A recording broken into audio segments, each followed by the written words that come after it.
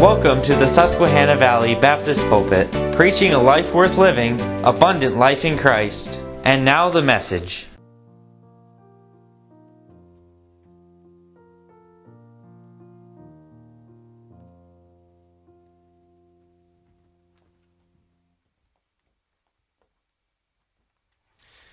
The people which sat in darkness saw great light, and to them which sat in the region and shadow of death, light is sprung up.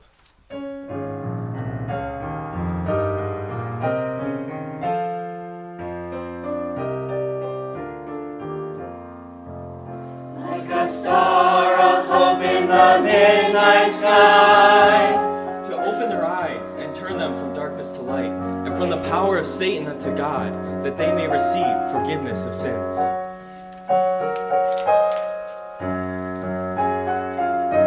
a star of hope. Jesus said, I am the light of the world. He that followeth me shall not walk in darkness, but have the light of life.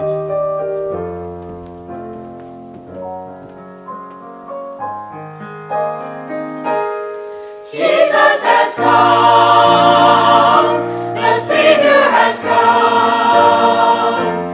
Behold the light, glorious light, piercing the darkness of the night. Light of the world, glorious light, the manger holds new life.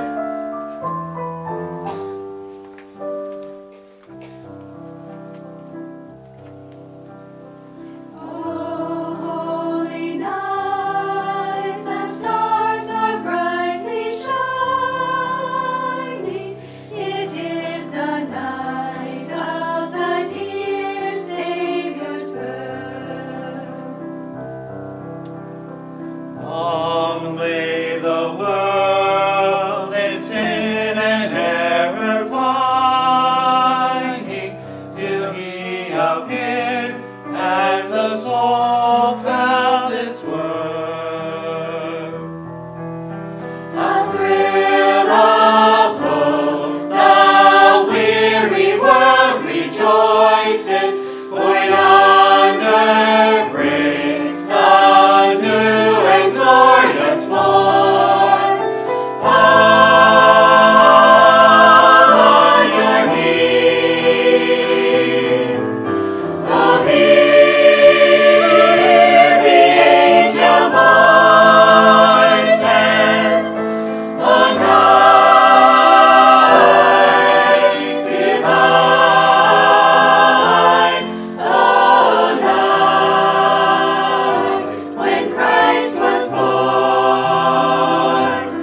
Oh, night.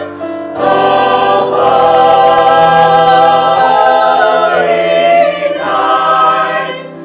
Oh, night divine.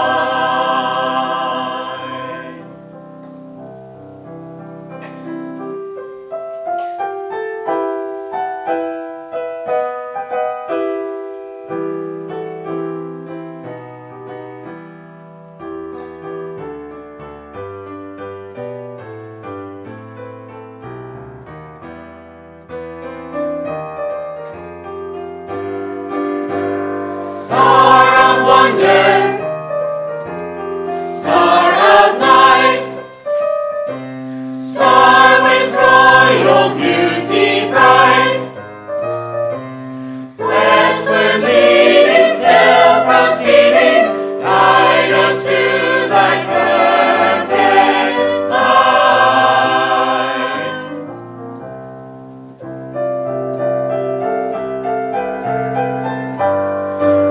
Behold the light, glorious light, piercing the darkness of the night. Light of the world, glorious light, the manger holds new life. Like a star of hope in the sky, Darkness has seen a great light. a star of hope in the midnight sky, Hope that has dawned with the light. Jesus has come. The Savior has come.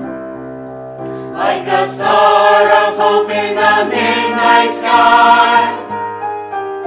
A star of hope. Jesus has come. The Savior has come. The Savior has come.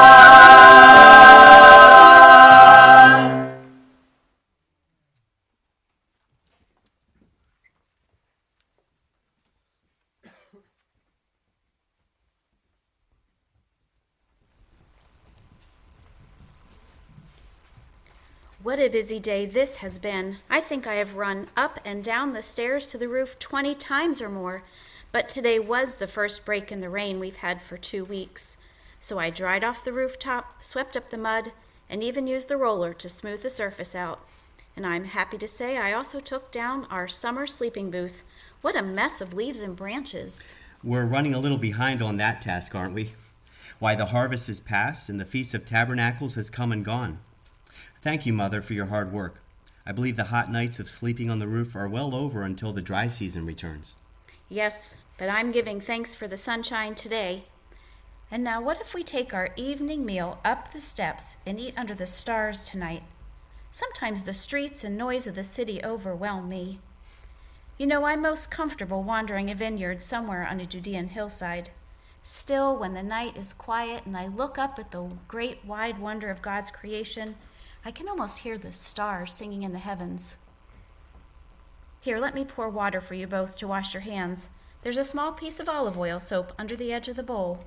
What's for dinner, Mother? Well, there's a vegetable stew on the clay stove and a loaf of barley bread in the oven. I also have some raisin and fig cakes, nuts and cheese. Dry your hands on the towel and grab the lamp, dear. I just added some fresh olive oil and trimmed the wick. You were right about the crowds in the streets today, Mother, but I love living in Jerusalem. There are so many fine things to look upon. I see something new every day. I saw one of the Pharisees leaving the temple this morning, and the phylactery on his forehead was big enough to hold all the scrolls of Moses, and the fringes of his garment were so long they swept the ground behind him. And, Father, I saw a great number of Roman soldiers coming and going from the fortress Antonia. They were so large and loud. It would be best to steer clear of the soldiers, Bart. They're most likely traveling to the various cities of Palestine to help with the census ordered by the Roman Caesar. Can you imagine having the power to tax the whole world? Praise Jehovah, we did good business at my stall in the marketplace today. Tomorrow's the day of preparation, and many good women are already thinking ahead to the Sabbath meal. Would you like to come help me at the marketplace tomorrow, Bart? Bart? Whatever are you doing, son? Father, Mother, turn about and look unto the south. Look at the light. Do you see it? Like a star in the sky. Mother, you grew up in the country outside Bethlehem. Which heavenly body is that? Why, I've never seen such a star in my life. What time is it? Well, it must be past the 3rd hour of the night, but that star is like a sun in the sky. Father, have you ever seen anything like it? I don't know what it could be. It is absolutely unforgettable. But I'll tell you this, a star like that could turn the blackest of nights to brightest day.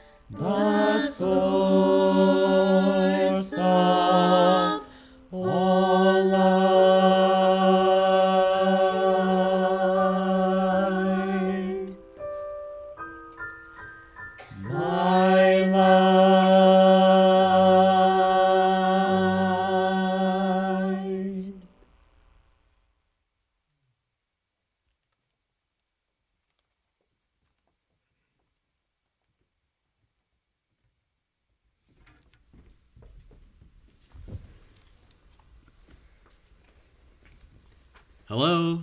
Anyone home? My father, I'm coming right behind you. The most exciting thing happened at school at the synagogue this afternoon. Let me guess. A wild goat sneaked into your class and knocked the teacher over. No. Okay, let me try again. Every boy in class recited his lesson so perfectly, your teacher dismissed you early to play games in the courtyard. Ha! Never. Indeed. Have you mastered your Hebrew and begun reading the Old Testament scrolls for yourself? Father, you know I haven't. I think you should just stop guessing. I'll tell you what happened. My teachers moved me up to the bench with the older boys today. No more sitting on a mat on the floor with the 6 and 7s. I even have my own little scroll verses to study at home. Congratulations, son. May I hear what you're working on? Of course, Father. My teacher copied down several verses from the 5th book of the law, the last book of Moses. Hear, O Israel, the Lord our God is one Lord. Thou shalt love the Lord thy God with all thine heart, and with all thine soul, and with all thine might. And these words which I command thee this day shall be in thine heart, and thou shalt teach them diligently unto thy children, and shalt talk of them when thou sittest in thine house, and when thou walkest by the way, and when thou liest down, and when thou risest up. And thou shalt bind them for a sign upon thine hand, and they shall be as frontlets between thine eyes, and thou shalt write them upon the posts of thy house and on thy gates. Those are the same verses my teachers gave me to memorize when I graduated from the floor to the bench. They're the verses written down on parchment and tucked into the mezuzah on our doorpost. They're God's instruction to us, his chosen people. Why, Bart, this must mean you're 8 years old today. I'd nearly forgotten the calendar. Oh, well, wait. What's this here in my pocket? Oh, Father, is it for me? You didn't forget me my birthday after all. It looks like a shiny silver star. It reminds me of the great light we saw over Bethlehem back in the month of Tevet. I've searched the skies every night, but I have not seen it since. I wish I could see it again. Now I have this star of my very own to remind me. Thank you, Father. I will treasure it always.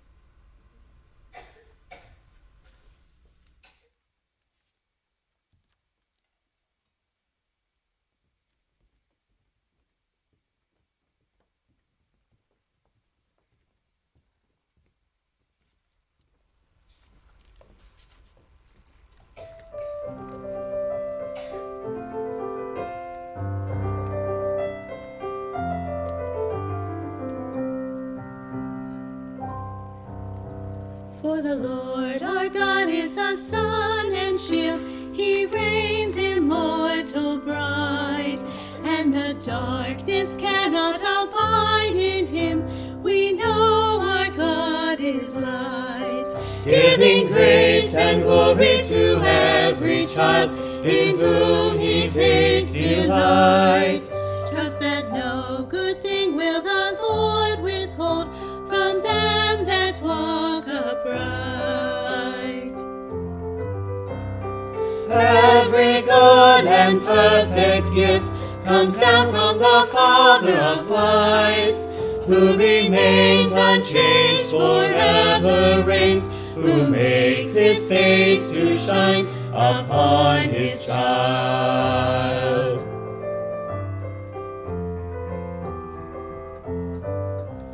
From his unapproachable majesty, the Sovereign One looks down, and he pours out blessings upon the earth, on good and evil man. But the greatest gift, the most perfect love, the Father e'er bestowed, was his only Son, high exalted One, who was sacrificed for us.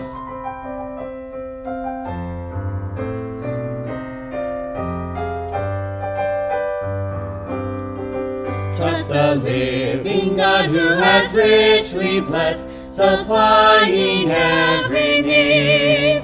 Freely give to all as you have received.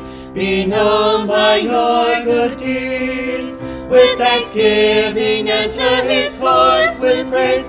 Lift up our God above. Let your light so shine in this darkened world.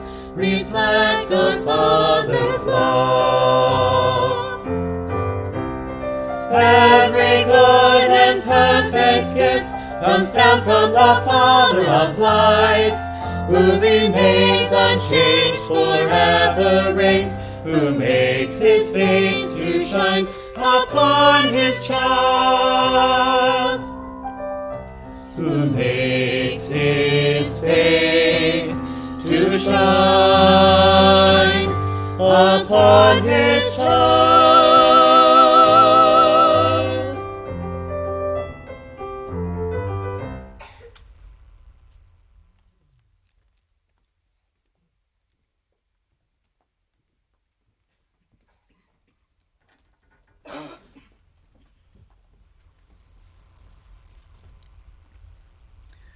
All right, Johanna, the boy's sleeping soundly. Explain to me again what happened this morning. I was in the house separating the fibers from the flax. You know, I'm working on weaving linen for a new robe to wear to my cousin's wedding.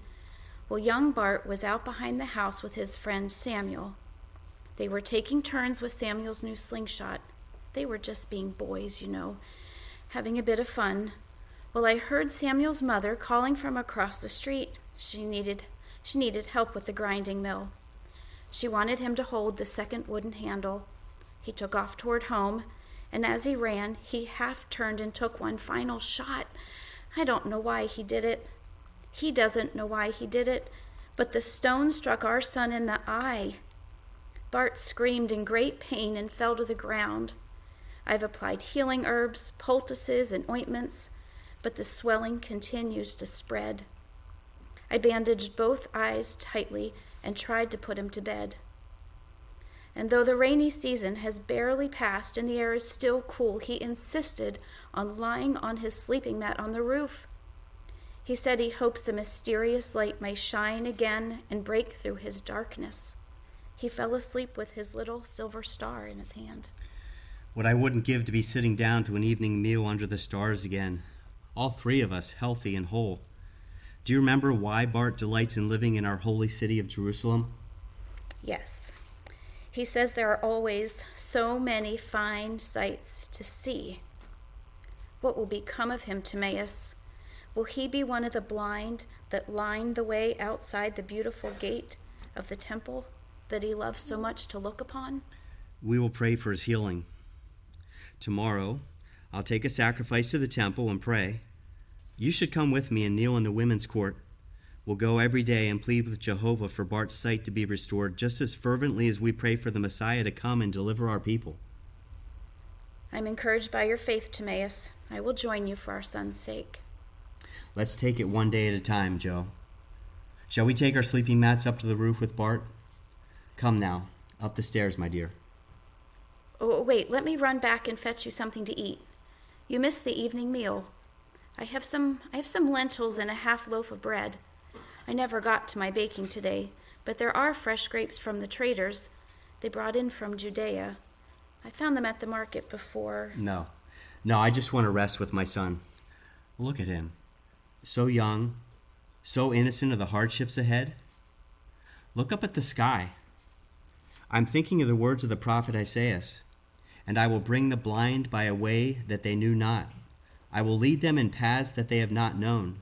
I will make darkness light before them, and crooked things straight.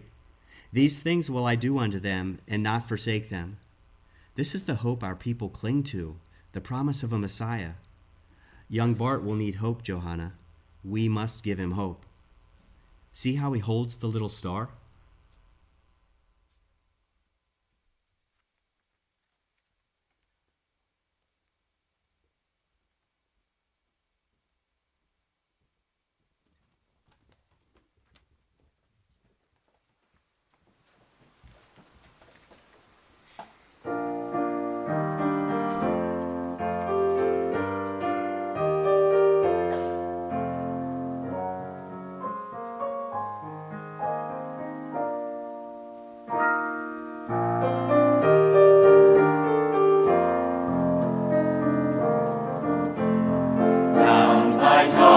Souls are dying, blinded eyes that cannot see. Wonderful news shatters the darkness. Welcome the birth of the King, breaking the chains of the night. The manger holds new life. Behold the light, glorious light, piercing the darkness of the night. Light of the world, glorious light, the manger holds new life. Like a star of hope in the sky, darkness has seen a great light. A star of hope in the midnight sky, hope that has dawned with the light. Jesus has come, the Savior has come. Groping in the black of midnight, lives are empty, lost, undone. Wonderful news, light of the dawning, chases the shadows away, breaking the chains of the dark, the bright and morning star. Behold the light, glorious light, piercing the darkness of the night. Light of the world, glorious light, the manger holds new life. Like a star of hope in the sky, darkness has seen a great light. A star of hope in the midnight sky, hope that has dawned with the light. Jesus has come, the Savior has come. Like a star of hope in the midnight sky, a star of hope. Jesus has come, the Savior has come, the Savior has come.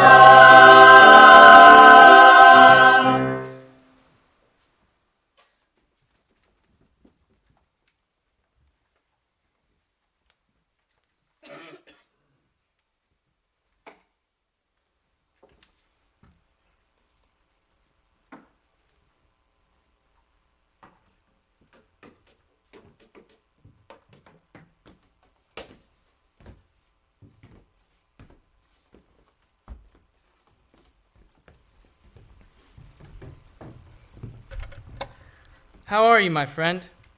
Here, you can share my cloak. There is a hot wind blowing from the east today, and the cloak will protect us from the sandy dust. Are you sure you're comfortable? Absolutely, Bart. You have chosen an excellent location for us. Our cries for help should reach the ears of many. I may not be able to see what's going on, but the sounds of the temple are all around me. I hear the squawking of the doves and pigeons, and the bleating of the lambs. I can hear the money changers and the animal sellers out in the court of Gentiles. And I can smell perfumes and spices, and the scent of meat roasting in sacrifice. There is excitement in the air. We are sitting just to the side of the beautiful gate, Benjamin. With Jehovah's blessing, the crowds gathering in Jerusalem and coming and going from the temple to worship and offer sacrifices will show mercy upon us. After all, travelers have arrived from all over Israel in preparation for the week of Passover. There will be more and more at the temple every day. Bart, did you know that the beautiful gate is so heavy it takes 20 men to open it each morning? I remember my father telling me that when I was just a child.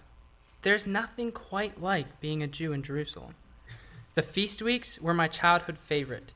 Even after the accident that took my sight, my father would bring me to the temple with him to offer our Passover sacrifice. There was one year, I think I was 13 at the time, The high priest allowed me to touch the gold bells on his hem and the precious stones on his linen ephod. I'll never forget it. My father always found a way to include me in the things he did. I guess growing up was different for you, Bart, than it was for me. I've never known my parents, and I've never seen the light of day. But you haven't been blind your entire life as I have. What do you suppose is the most amazing sight you ever saw? I love to hear you describe the sights around Jerusalem. You know just how to explain things so that this blind beggar can see them. One day, Benjamin, I will take you on a tour of the city, and we will use our hands and our hearts to see all my favorite places. I have to say, the most amazing sight my eyes ever looked upon was a shining star that dazzled the winter sky one night long ago. Hold out your hand. Take this object. Do you feel the various pointed ends and the unique shape? My father carved it for me as a birthday present when I was 8. That is my star of hope. Trace its lines with your fingers and imagine the soft, welcoming warmth of the sun on the first fresh day of spring weather. The light filled the sky that night, just as the gentle heat thaws the chill from the cold and rain of winter. I hope that one day I will see the star again. Ah, I hear a crowd approaching. Get your jar ready, Benjamin. Help us, alms for the poor, have mercy on us.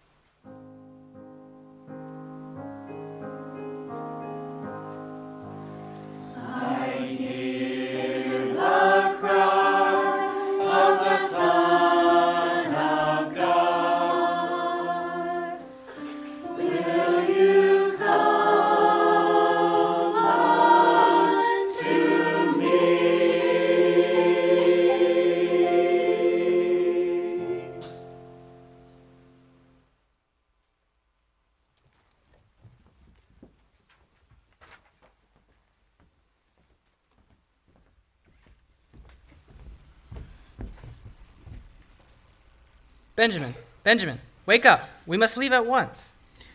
Wait. What? What's going on? Go where? Oh, Bart, you stink of sweat and rotten fish. Back up, man, before I'm left without sight or smell. Really, Benjamin? Another blind joke? Get up, brother. Okay, I'm up. What's so important? It all started last night. I stopped at the marketplace with our coin from the day, hoping to talk Ezra, the friendly fish seller, into giving me a discount on whatever he had left in his stall. When I got there, my old friend Samuel was waiting for me. I haven't seen him in years. He moved to Bethany with his family shortly after, well, you know. My father told me he came to see me the day before they left, but by then the infection had spread to both my eyes, and Samuel was too afraid to come talk to me. Wait, this is the Samuel? The one with the slingshot? Whoa, man, what did he want? He came with a message of hope. 2 days ago, he saw Jesus of Nazareth raise his neighbor Lazarus from the dead. From the dead! Lazarus had been in the grave 4 days. Samuel said Lazarus came stumbling out in grave clothes. He could barely see to walk because the cloth was still wrapped around his face. Samuel witnessed the miracle himself, and as he was speaking to me, I heard my father's voice, reciting his favorite words from the prophet Isaiah. And I will bring the blind by a way that they knew not. I will lead them in paths that they have not known. I will make darkness light before them, and crooked things straight. These things will I do unto them, and not forsake them. And I know, Benjamin, I just know that this is the Messiah that our fathers and our fathers' fathers have waited for. I may be a blind man, but the star that brightened my night so long ago shone with the same light of the words that I hear in that verse. And I'm going to see him. Samuel says he is in Jericho, and that's where I'm going. Jericho? You're going to travel the road from Jerusalem to Jericho? Have you lost your mind? You'll never make it. There are thieves and murderers all along that stretch. Not to mention the wolves and leopards and wild boars. That's just naming a few of the dangers that lurk in those mountains. If we're attacked on the Jericho road, we'll be left to die. Trust me, there's no good Samaritan that's going to stop and help us. Why, even the Roman soldiers won't travel that road at night. They call it the way of blood. Come on, Benjamin. We're blind, but we're not deaf. We have been hearing tales of Jesus of Nazareth for 3 years now. Remember the pool of Bethesda? Jerusalem was buzzing with the word of that healing for months. This is not just another prophet. This is the Christ. Come with us, Benjamin. Samuel says he'll take us to Jericho. Come to Jesus with me, my friend. Maybe he will save us both.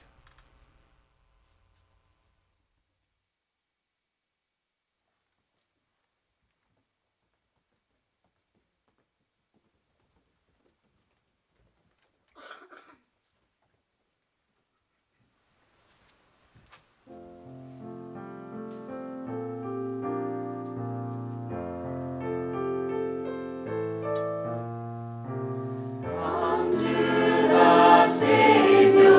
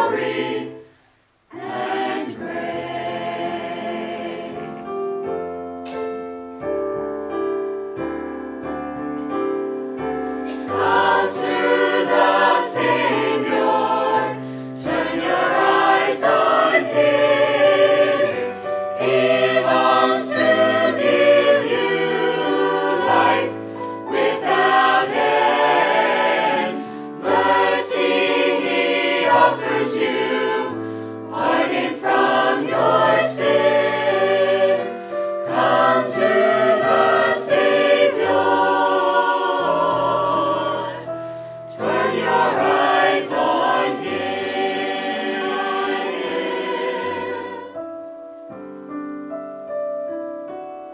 Oh, come to Jesus, come to Jesus now.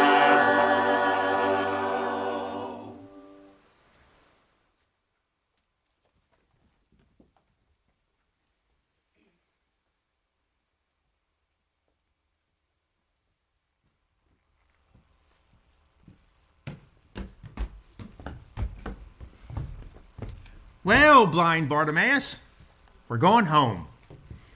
What am I going to call you now? Bold Bartimaeus? Beautiful Bartimaeus? Blasted Bartimaeus? Oh, this is going to be fun. I need something to replace those blind jokes with now that we can see. I know. You can call me Believing Bartimaeus, because he saved me, Benjamin.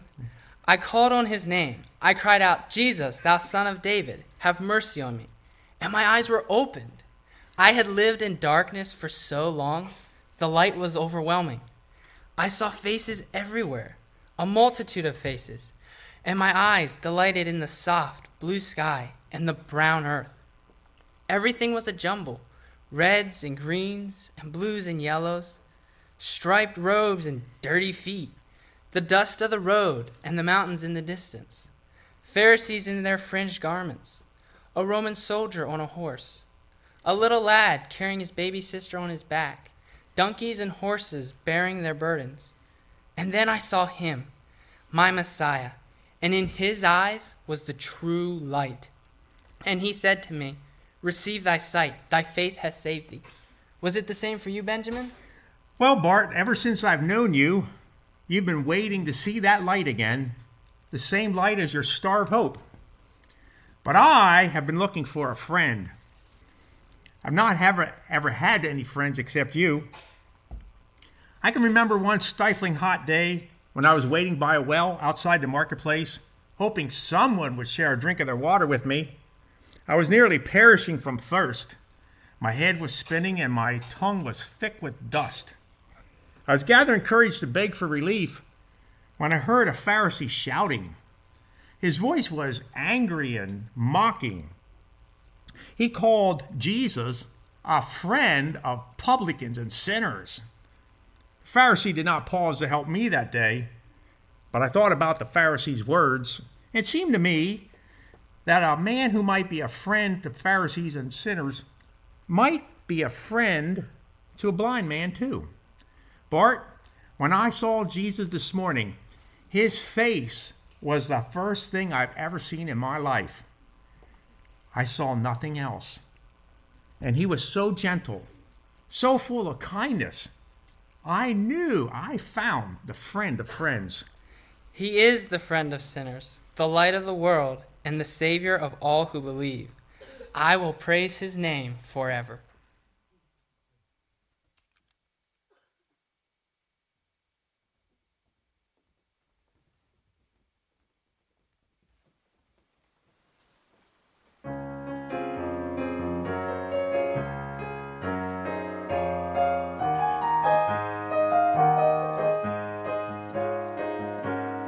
I will sing your praises forever. Unto you, O Lord, will I sing.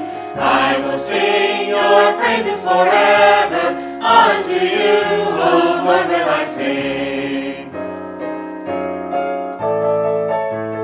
I will sing of glory and honor. Unto you, O Lord, will I sing. I will sing of glory and honor. Unto you, O Lord, will I sing.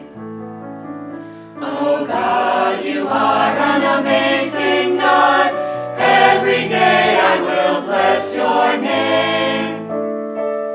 My heart rejoices in you alone. You are worthy of all praise. Mighty things happen when your hand is moved. Every morning your mercy is new. I will sing of mercy and judgment unto you.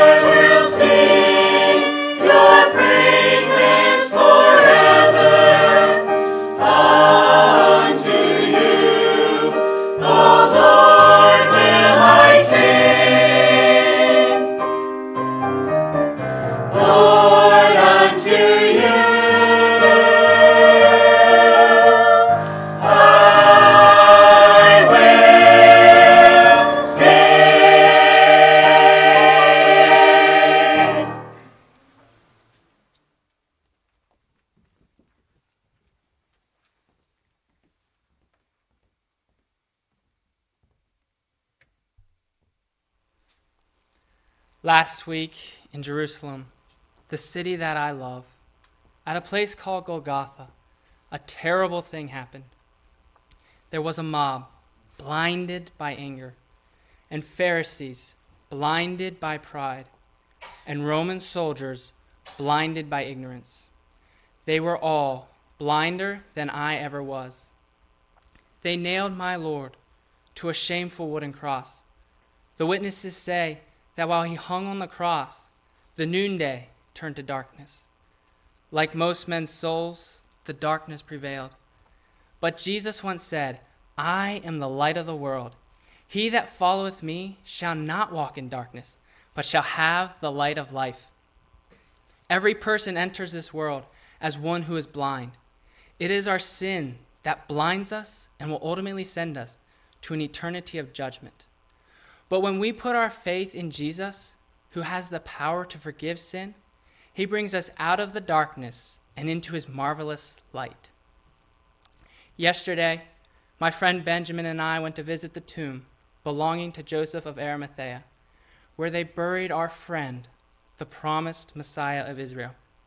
Roman soldiers would not allow us to approach the tomb, but we could see that the stone covering the entrance had been rolled aside, and we are told the grave is empty. We were tempted to despair, but then I remembered my star of hope. I thought back to that night on the rooftop with my father and mother. I saw again the glorious light of the star shining in the south over the little village of Bethlehem. And once more, I found hope in the words of Isaiah the prophet, this time from chapter 9. The people that walked in darkness have seen a great light. They that dwell in the land of the shadow of death, upon them hath the light shined. For unto us a child is born, unto us a son is given, and the government shall be upon his shoulder, and his name shall be called Wonderful, Counselor, the Mighty God, the Everlasting Father, the Prince of Peace. Of the increase of his government and peace there shall be no end, upon the throne of David and upon his kingdom, to order it and to establish it with judgment and with justice, from henceforth even forever. The zeal of the Lord of hosts will perform this.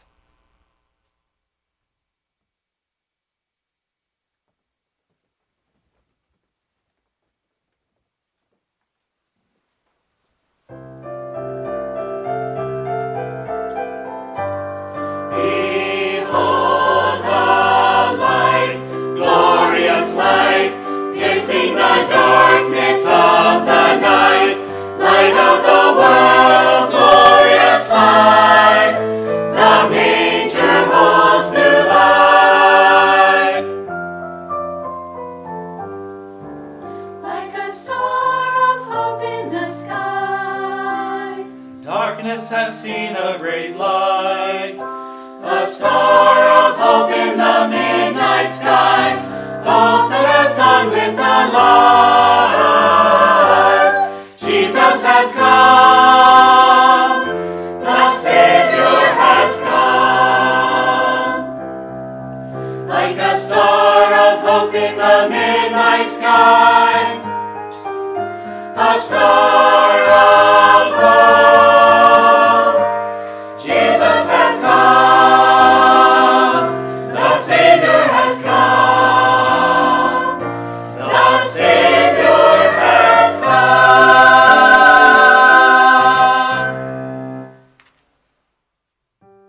But as we think about what we've just witnessed with our eyes and heard, it's easy to look at that and say, well, that's just really a great story. And it is. And there's elements of what was rehearsed this evening that is added to. But this event, this action as a whole, is mentioned on at least 3 different accounts in the Scriptures.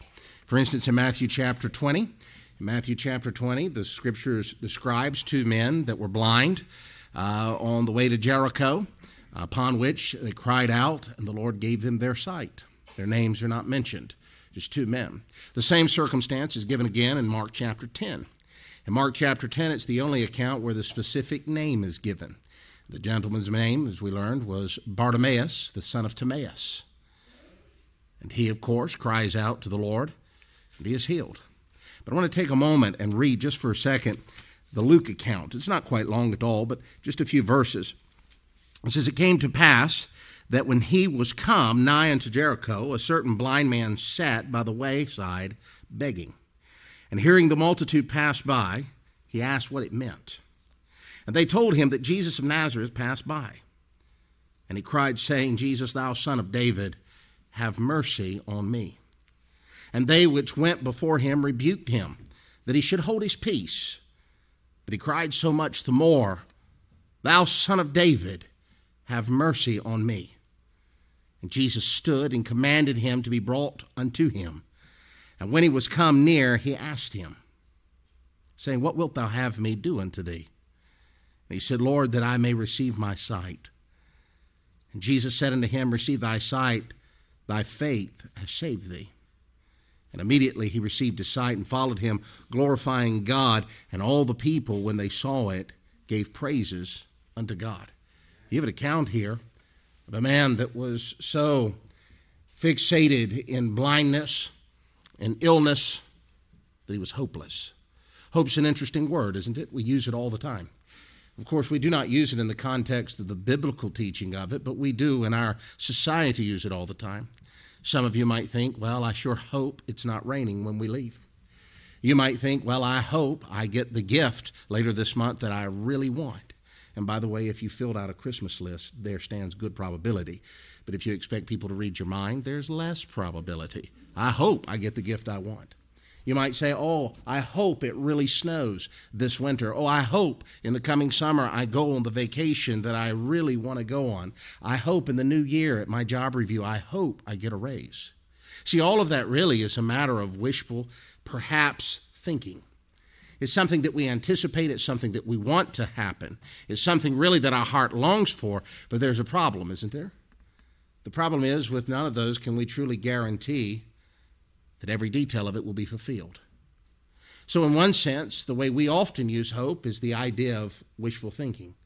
But in the Scriptures, hope bears with it a different context. Hope in the Scripture is tied really to the expectation of faith that one has on the Word of God. You take, for instance, the hope that Bartimaeus had. In his own, he was hopeless. His parents were hopeless. The society he lived in had no hope to truly help him. Yes, though the law at the time and being the lessons that certainly were given from the Scriptures, great kindness was to be showed to him. In fact, when the Lord called him, we find from the Luke account that they carry him to it. No doubt there were times where he had to go without, hoping that someone would simply show favor on him. But when the Lord passed by, it was more than just hope. It was not a wishful expectation, a wishful dream. It was, in fact, an expectation. It was something deep within his heart that he saw that the Son of David was the only one with the power not only to have compassion on him, but to remove him from the power of darkness. That indeed was his hope. And he saw that fulfilled in his very eyes. You know, there's a group of believers in the New Testament, the Colossians. Paul never had the opportunity by record to meet them. And yet he wrote to them the epistle to the Colossians. Listen to this verse. He says, If you continue in faith, grounded and settled, and be not moved away from the hope of the gospel which ye have heard, and which was preached to every creature which is under heaven, whereof I, Paul, am made a minister. Did you notice how he referred to the gospel as the hope of the gospel?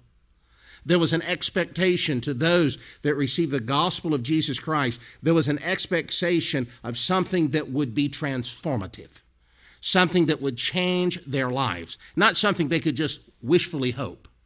And certainly the expectation was just not a matter of another religion upon the face of the world. And certainly it was greater than the greatest Christmas present or the fact that the weather isn't your way.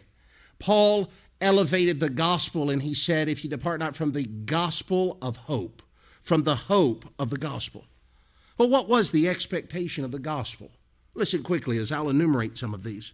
In verse 13, speaking of the hope of the gospel, he says, who hath delivered us.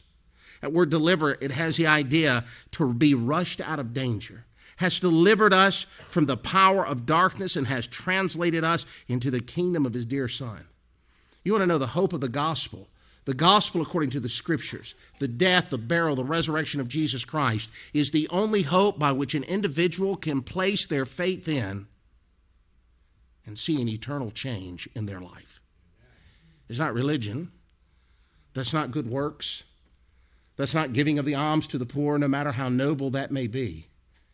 It is receiving Jesus Christ as my Savior. In that very moment, I am translated. The idea of the word translated, it has the idea to carry away. It has the idea to be removed. Romans is very clear in this matter, that the wages of sin is death, that we are sinners not only because of to whom we are born, but we are sinners because, in fact, we sin.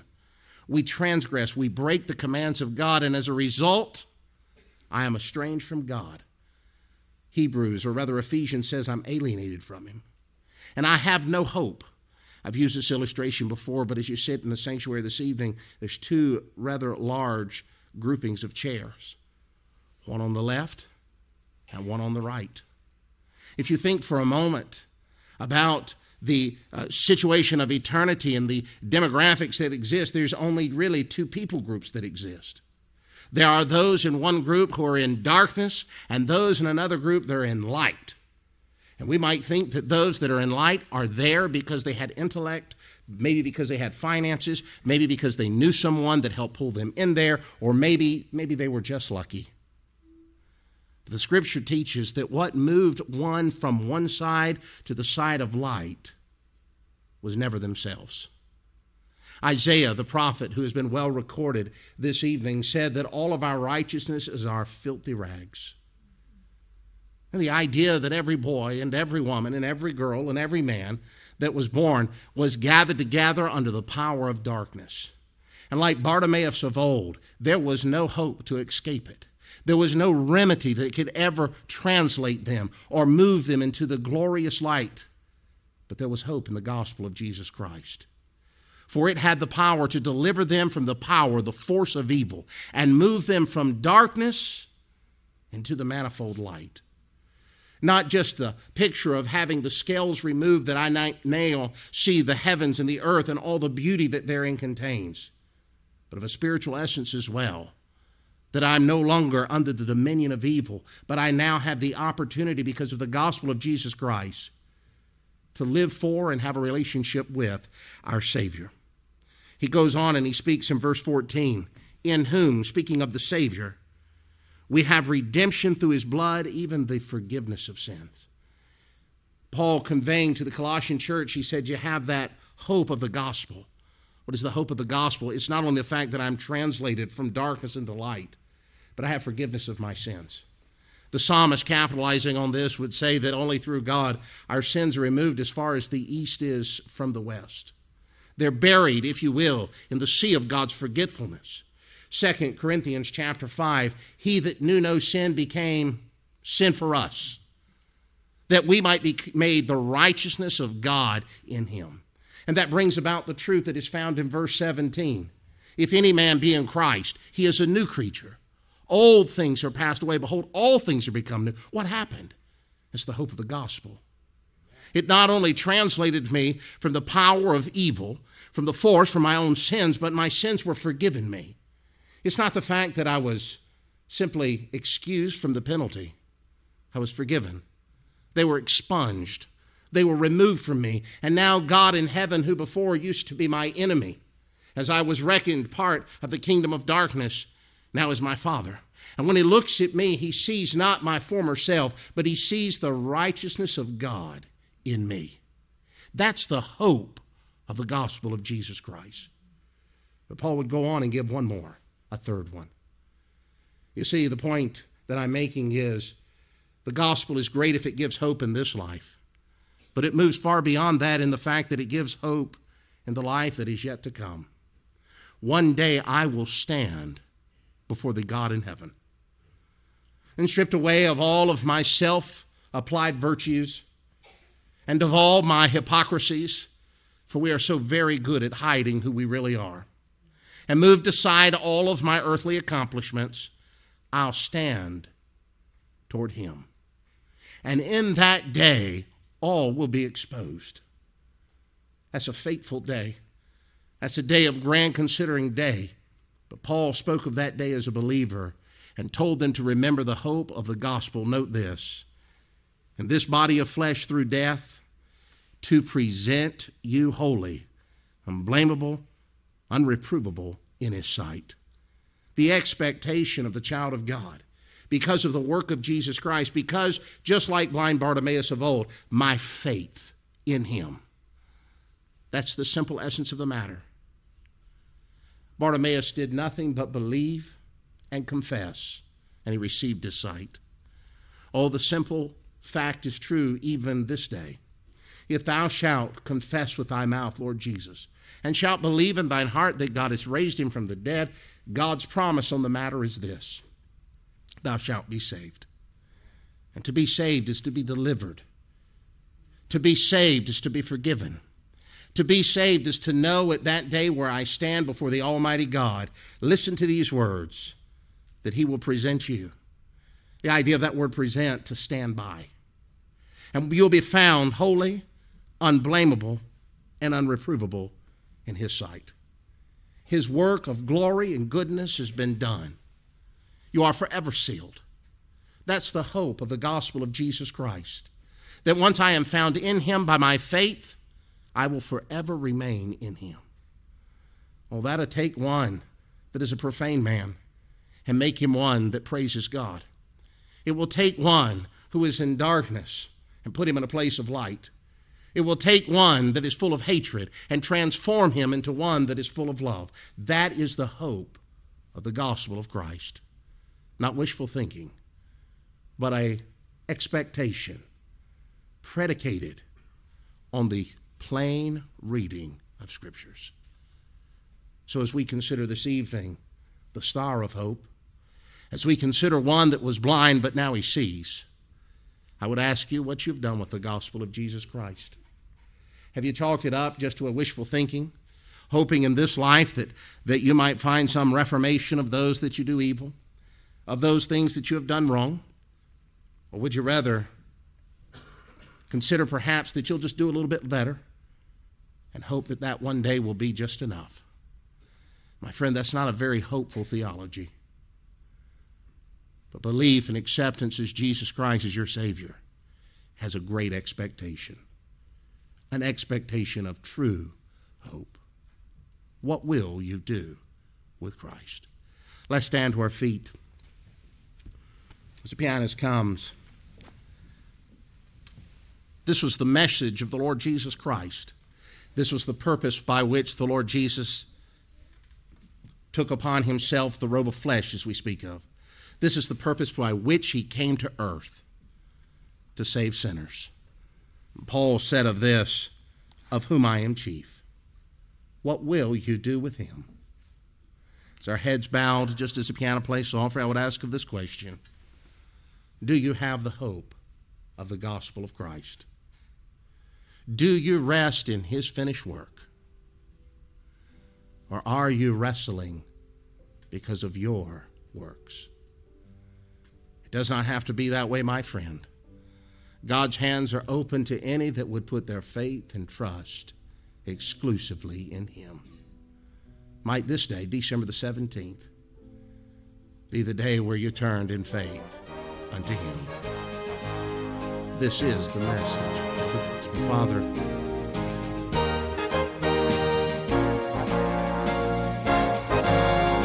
thank you for listening. If you'd like to contact us, please write us at P.O. Box 126-541, Harrisburg, Pennsylvania 17112, and visit our website at www.svbcpa.org. Until next time,